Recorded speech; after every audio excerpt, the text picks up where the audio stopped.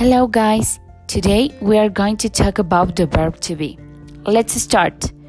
The verb to be is one of the most important verbs in English. It is used as both a main verb and an auxiliary verb and is irregular in the present and the past. Now, I will mention the uses of the verb to be. Number 1. To be is used as the main verb to show the status or characteristics of someone or something, like a status verb. It can also be used with preposition of place to indicate where something is located. Example, she is in New York. Number 2. To be is used as an auxiliary verb.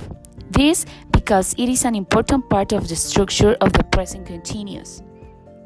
Number 3. The verb to be shows that something exists in combination with the word there, like there are many people in the garden. Well, I hope this podcast helps you to provide feedback on the subject. See you soon.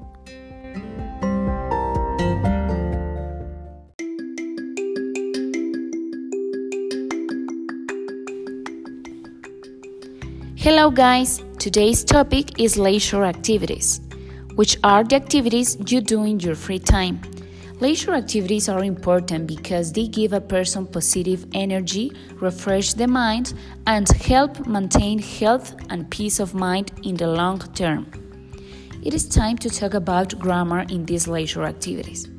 It is necessary to add the ending ing in the verb before the activity.